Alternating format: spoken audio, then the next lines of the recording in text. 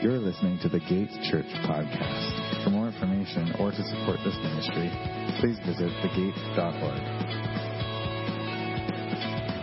All right. It's great to see all of you here this morning. It's awesome. I was back last week, but of course, long weekend, so a lot of you are still away, so it's great to see you here.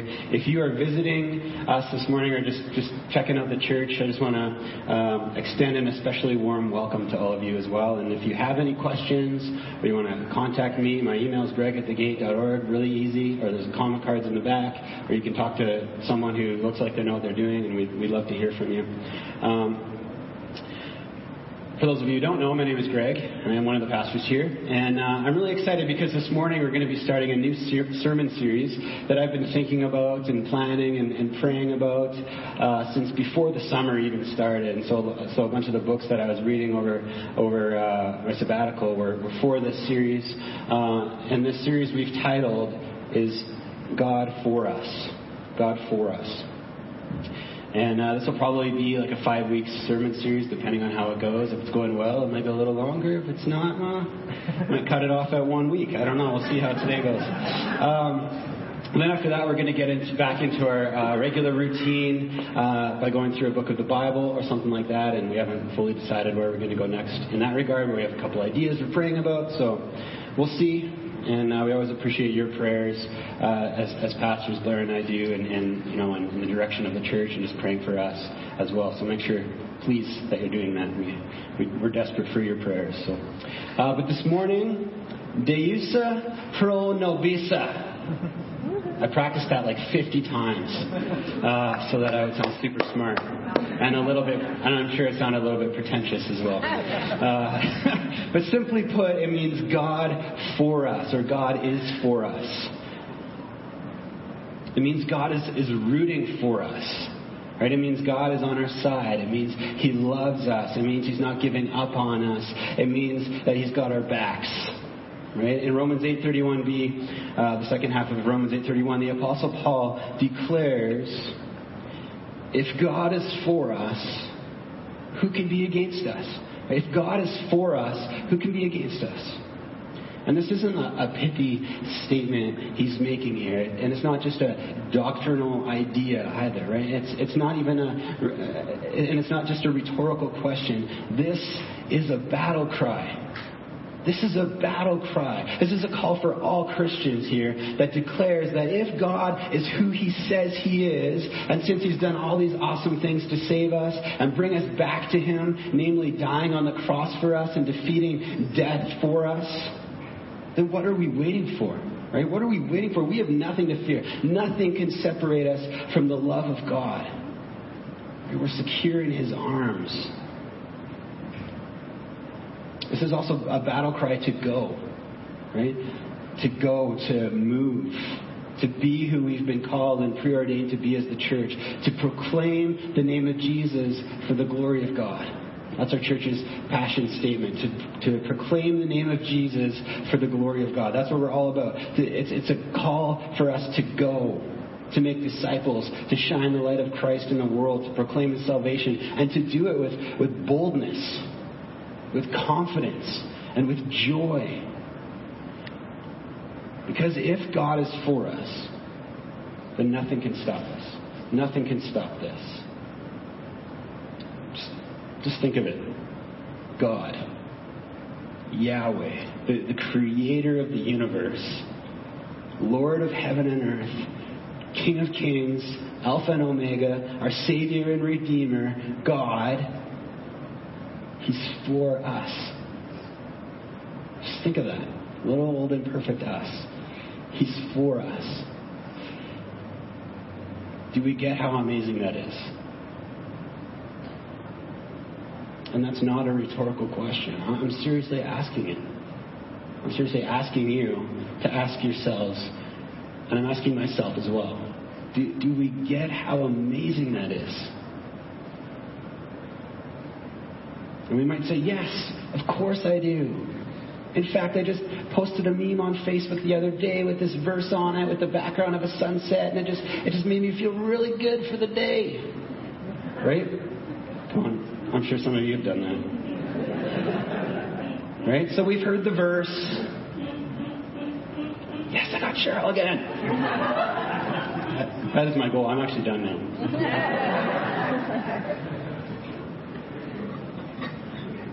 Sorry, Cheryl. I'll stop making jokes. Maybe.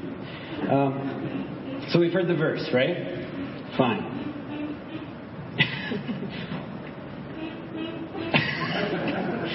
But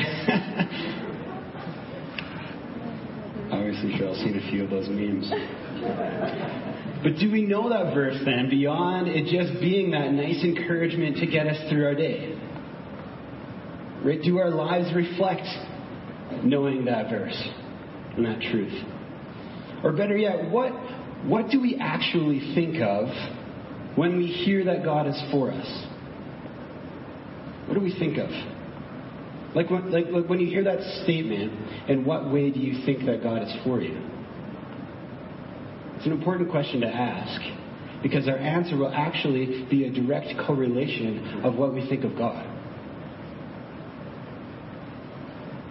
For example, if we think God is around to make culturally relevant jokes to lighten the mood while granting us all of our wishes, chances are you think God is a blue genie, right? Where's the blue genie? There it is. So the ways in which we think God is for us reflect how we think of God. Right? Does that make sense? The ways in which we think God is for us reflect how we think of God. But here's the problem in today's culture, though.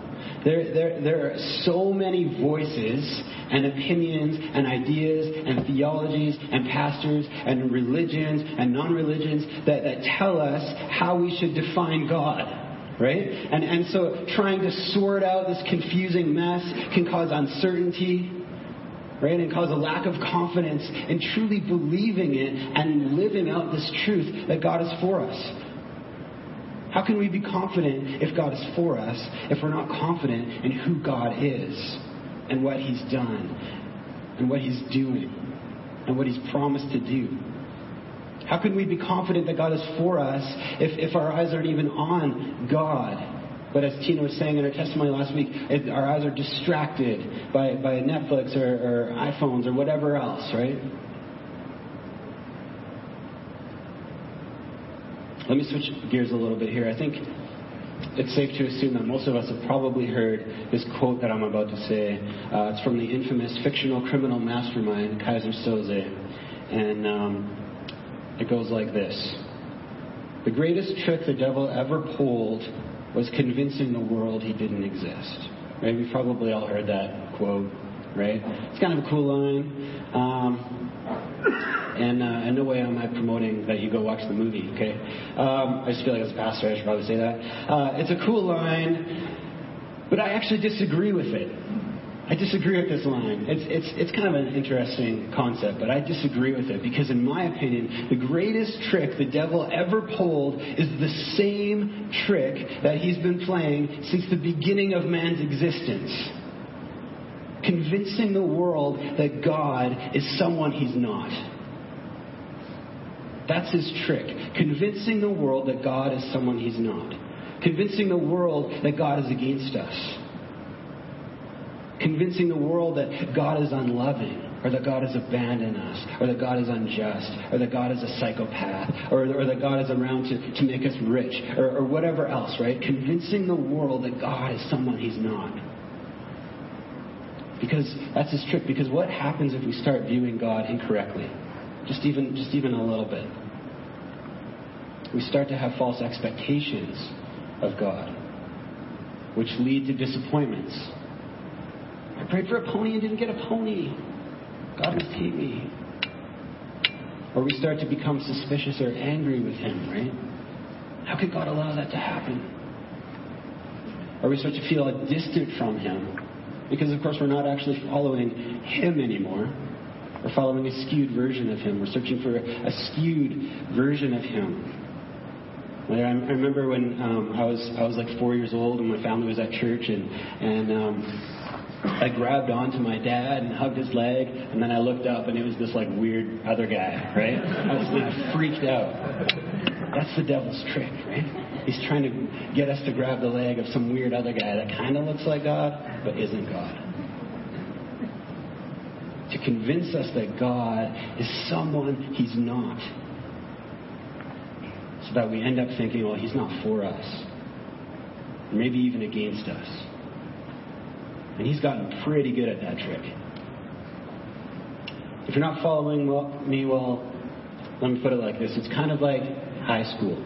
Okay? And what I'm about to tell you now is based on a true story. Actually, it's more of a combination of a few stories that happened to me. But for the sake of the people involved, I'm going to change their names.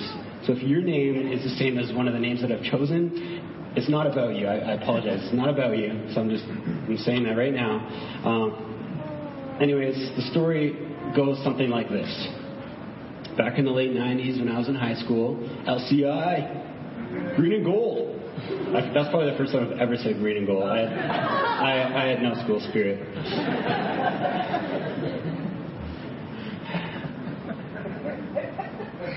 Anyways, I had this acquaintance type friend, like we kind of knew each other, and we'll call her Carly, okay? Carly. And one day she got together with another mutual friend of ours during a lunch break, and we'll call this friend Brittany, okay? So we got Carly, who I kind of knew, Brittany, who I knew pretty well. Anyway, at some point during the lunch hour, Carly told Brittany that I had said something mean and completely untrue about Brittany to a bunch of my other friends. Now, of course, Brittany, who was just informed that I had said something mean about her to a bunch of her other friends, was instantly offended and appalled that I would say such a terrible and untrue thing about her, especially to all our other friends. How could he say something like that? That's not true. So without questioning Carly's motives or thinking about my character and my past history and friendship with her, she instantly believed Carly. I mean, why would Carly make this up? It's not. It is high school. I don't know. Why would Carly make this up? Now, in her mind, in Brittany's mind, I was this evil person all of a sudden. And so in response to this, and I guess to make me feel how she felt, Brittany went ahead and decided to say a bunch of mean and untrue things about me to all of our friends. Of course, the truth is that I didn't actually say anything mean about Brittany. I'm a pretty nice guy. I don't usually say mean things about people. But here's the thing. Carly was a pathological liar and addicted to drama and getting attention. We've all met one of those, right? So this was her game. This is what she did. And to make matters worse, she was good at it. She had a silver tongue, right? In other words, she was very cunning and convincing when she wanted to be, which is probably why Brittany believed her. And what followed, of course, was the typical high school he said, she said drama of rumors and backstabbing and revenge and highly emotional chaos, all of which affected the loyalties and friendships of pretty much everyone in our immediate group of friends. Notes were passed, songs were written, right? Phones were hung up, things were said, and Carly enjoyed every minute of it with popcorn in hand. The funny thing about it is that I didn't even hear about all this going on. It was all going on behind my back. I didn't even hear about it a couple of days into the mess. It already become this huge mess. No one bothered to inform me it was happening. No one bothered to ask me if I had said things Carly had said about Brittany. They just all decided to shun me. Because once my character was called into question, even though it was all untrue, once my character was called into question, I was done. My reputation was tainted. I think it took weeks before I was able to make amends with everyone and apologize for something I didn't even say or do. And as I said last week, I hate drama. I can't stand that kind of drama, especially senseless drama like that. So this whole experience for me was torture, basically, right? Anyways, to sum up the story again, all it took for my friends to betray and hate me was for someone to lie about me so that they'd question my character. One clever and cunning lie. Once that happened, that was it for me. My reputation was tarnished. I couldn't be trusted, regardless of my past and positive history with them. And again, this is actually based on a true story that happened to me. But let's be honest, it's pretty much what high school is like, right? It's also pretty much what every reality TV show is like. It's also pretty much what every episode of every show on the CW channel is like. In other words, it's nothing new. In fact, it's probably happened to you, right? And in fact, this tale is almost old as the beginning of creation. It's pretty much what Genesis 3 is like. If you read through Genesis 3, that's what it's like. The story of the fall of man in the Garden of Eden. For real, change the setting of high school to the garden. Right? Change Carly's name to the serpent. Change Brittany's name to Eve, the gullible one, right? Change Brittany's friends who joined in her hating on me to Adam. And change my character in the story to God. Of course, I have to play God in that scenario, right? It just worked out that way. Okay, I'm not implying anything. We're having an elders meeting later. They'll pray for me, okay? Anyways, right, what we have is the same scenario in the Garden of Eden, right? God was chilling in the Garden of Eden with Adam and Eve, right? They're best friends, right? And naming animals, drinking milk and honey, everyone's sunbathing with no shame, right? And it was all good. Very good, in fact, right? And then one day, out of nowhere, Adam and Eve betrayed God. Just like out of nowhere. They do the one and only thing that God asked them not to do. Eat of the tree of knowledge of good and evil.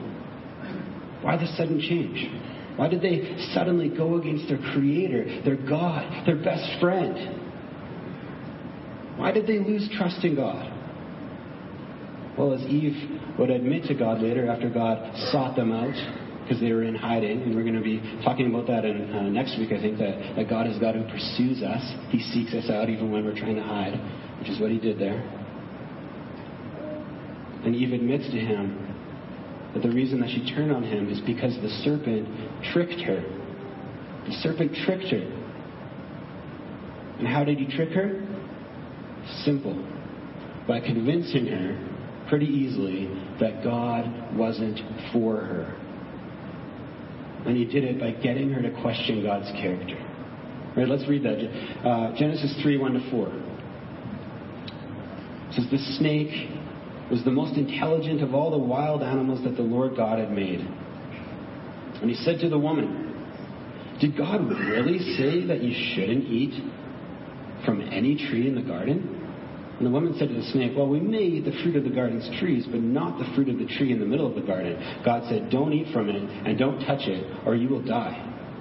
And the snake said to the woman, you won't die. God knows that on the day you eat from it, you will see clearly and you will be like God, knowing good and evil. Do you see what the snake is doing there? Excuse me. He's cunning and clever, right? Just like Carly, that silver tongue. He's able to convince Eve to question God's love for her. He's saying, God's lying to you. He's saying to her, come on, did God really say you die? Did he? Right? Even if he did, you won't die. You won't die. He's just hiding something from you. That's what he's doing. He's got ulterior motives. He just doesn't want you to be like him as a God. He's not on your side. He's not for you.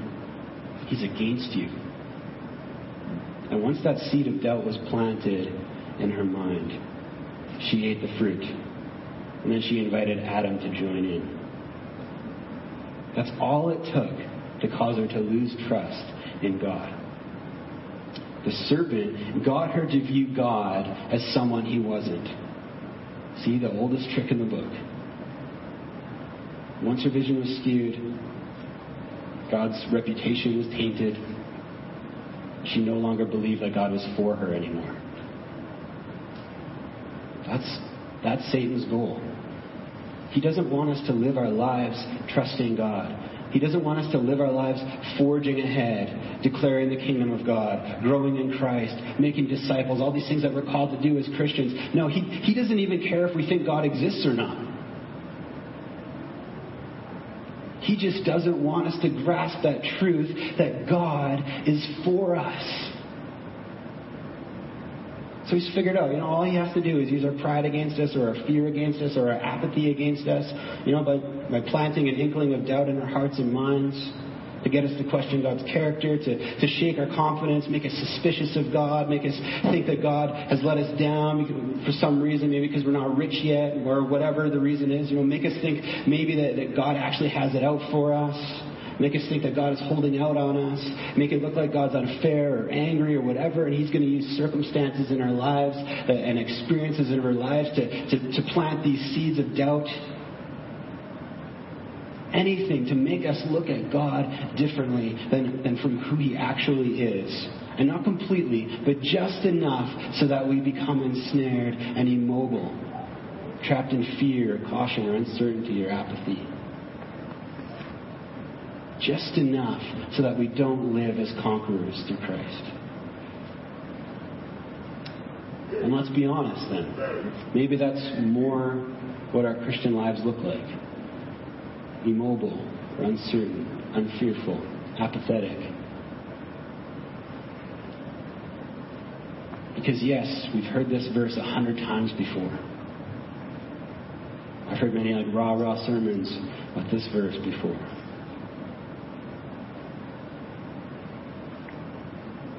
But do we know it? Do we believe it? Do we live it? Do we actually know how God is for us in regards to who he is and what he's done and is doing for us? And does it cause us to live differently than the rest of the world? Or is our vision skewed? Are we falling for the oldest trick in the book? Are we feeling handcuffed from moving forward because we've become suspicious of God's motives? Or do we trust God? Or do we shrink back in the fear of man and what he's called us to do and who he's called us to be? Do we actually desire God's ways? Or rather demand that God agree with ours? And if he doesn't agree with ours, then, well, he must be unloving. Or when tragedy or natural disasters strike, like all that's going on in the world today, fires and earthquakes and floods. In the midst of all these things, are we still able to declare God is for us? And I'm not minimizing all these disasters that are going on. They're terrible, but that's the point. We need to know that God is for us. Or if we're being beaten and persecuted for our faith, or even just made fun of for our faith, like the Apostle Paul was, right, being persecuted and thrown in prison. Or like Christians throughout the world even today that are being persecuted, would we still be able to declare, if that was us, would we still be able to declare God is for us?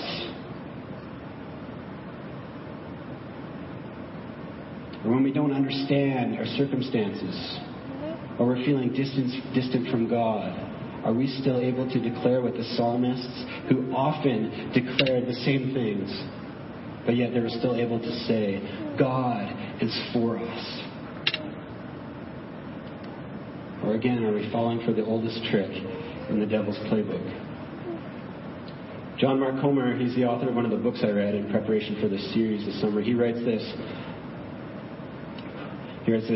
Many of us ache for relationship with God, yet feel distant and disconnected from him, as if he's more of an idea we believe in our head than a person we relate to. Why do we feel this gap between us and God? Could it be that a lot of what we think about God is wrong? Not all wrong, but wrong enough to mess up how we relate to him. What if our quote-unquote God is really a projection of our own identity, ideas, and desires? And what if the real God is different, but far better than we could ever imagine? All right, see, he's talking about the oldest trick in the book there, getting us to think just wrong enough about God so that our faith wavers. And these days, as I said before, and this is more common than ever, in fact, in this postmodern, post-Christian era that we're living in, we're actually encouraged as individuals to pick and choose aspects of God that we like and that suit us, and then throw out the ones that we dislike. We're strongly encouraged to view God wrongly in our culture. It's celebrated. Right? As long as it feels good for us, then believe it. Or don't. Yay! In other words, we're basically encouraged to design our own gods in our own image. But again, this is just another form of the oldest trick in the book, right? And besides, how can a made-up God be for us, right? This God's going to let us down. This God's definitely going to feel distant, right? Because it doesn't exist. It just makes us feel better about ourselves because it agrees with everything. We need to look at God for who He is. Got a popular phrase these days, especially on blog posts and social media feeds. It goes like this. You've probably heard it before. Quote unquote, I can't believe in a God who fill in the blank, right? Heard that before. I can't believe in a God who would cause a flood, right? Or whatever. I can't believe in a God who... But as theologian Jack Hoey III once said on a podcast I was listening to about 4 months ago, and it stuck with me this whole time. He said, saying this phrase, I can't believe in a God who, fill in the blank with whatever you want, saying that phrase actually says nothing about God and everything about you. Do you get that? Saying that phrase, I can't believe in a God who, whatever, actually says nothing about who God is, but actually says everything about who you are and what you believe and who you want God to be, right? John Mark Comer adds to that sentiment when he calls that way of thinking a bizarre twist of logic and says, as if what we think and feel about God is an accurate barometer for what He is actually like. Right? For example, after talking with the serpent, Eve felt like she couldn't believe in a God who would hide something from her. Oh, I can't believe in a God who would hide something from me. I can't believe in a God who wouldn't let me be a God too. Right? And thus she was deceived. She betrayed God because she thought God was someone He wasn't, and she couldn't believe in that God. But also, did her idea of who God was actually change who God really is? Absolutely not. God doesn't change with our opinions of who He is. Right? God doesn't change based on who we think we want Him to be, or whether we understand Him, or whether we agree or not with who He is. That's the best part about God, right? He's God. He's the same yesterday, today, and forever. He is who He is. In fact, He said that Himself. I am who I am. And so we can't even begin to comprehend what it means when He says He's for us if we don't, first of all, know Him. Again, if I told you I was for you, after church, if I gave you a pat on the back and I was like, hey, I'm for you. That's a nice sentiment, right? Like an encouraging, like I said, like an encouraging pat on the back. Oh, this guy's my friend, right? That's nice. But eventually you'd probably want to know what I mean exactly, right? Like, am I going to be around all the time and cooking dinner for you? Is that how I'm going to be for you? Am I going to be willing to talk at all hours of the night? Am I going to be paying your bills? Am I going to be your taxi driver? What way am I implying that I'm for you? Right? So just saying I'm for you is pretty vague if we don't actually know the character, motive, and expectations of the one saying it. In other words, we need to get back to who God is. Not who we want God to be, or who we think we want God to be, or what others say about Him. And I'm not saying that we all have the wrong ideas or that we're all off track. Hopefully we aren't. And I'm not saying either that I have all the answers or that I know exactly who God is either. I think, ultimately God is understandable, right? Unfathomable. So I'm not saying that at all, but it's important at times that we take a step back. Right? We take a step back from all the blog posts, from all the Facebook feeds, the podcasts, the opinions, and the social and cultural pressures that are being forced on us. Right? It's important to lay down our misconceptions, our suspicions, our false expectations as best we can. We're never going to be perfectly objective, right? But as best we can, and just take a good, hard, and humble look at who God says He is. That's what I did this summer. And it fired me up for who He is. The more I learned about who God is, the more excited I became about who God is. It fired me up for who He is. And that's the purpose of this series. God for us. Right? We're going to attempt to set the record straight. Right? For those of us feeling distant from God, for those of us feeling suspicious of God, for those of us that are actually feeling like God's against us maybe, or are feeling unworthy of being in the presence of God, for those of us who don't actually know God very well, and even for those of us who do. The purpose of this series, I hope, will be to realign for some and reinforce for others our hearts and our minds on who God truly is and how much He has done and is doing for us. So that as we set our eyes through Him, through Jesus Christ, He can reignite our faith. He can reignite our boldness. He can strengthen us by His Spirit to live for Him, to live as more than conquerors. And don't get me wrong, this isn't going to be an intense apologetics course about who God is, but it will hopefully be an encouraging and refreshing look at His person, at who He is, who He says He is in His Word. And what we'll discover, what I hope that we'll discover, is that He's a God who relentlessly pursues us, even when we try to hide from Him in shame or pride. That He's a God who's faithful, who never gives up on us, even when we give up on Him. That He's a God who sings and rejoices over us, even when we're feeling unworthy. That He's a God who comes to us and knows us. That He's a God we can trust. That He's a God of justice, but also a God of compassion and mercy. That He's the God who loves us deeply and more than we know. And that the cross of Jesus Christ on Calvary is the exclamation mark of that love. Such unrelenting and passionate love that He sent His one and only begotten Son to us to conquer sin and death for us and to invite us into His kingdom, into the presence of God. Fully forgiven, fully redeemed. He's the God who's for us. And so my prayer is that by the end of this series, that Romans 8:31 won't just be this pithy statement, won't just be this little encouraging thing that we say, to help us get through our day, but that it will truly become a battle cry of our hearts. Not just in theory, but in the way we live for Him and proclaim Him in our lives and in this church body. If God is for us, who can be against us? God is for us. Amen? Let's read the passage one more time, and then we'll receive communion together. Romans 8:31-39.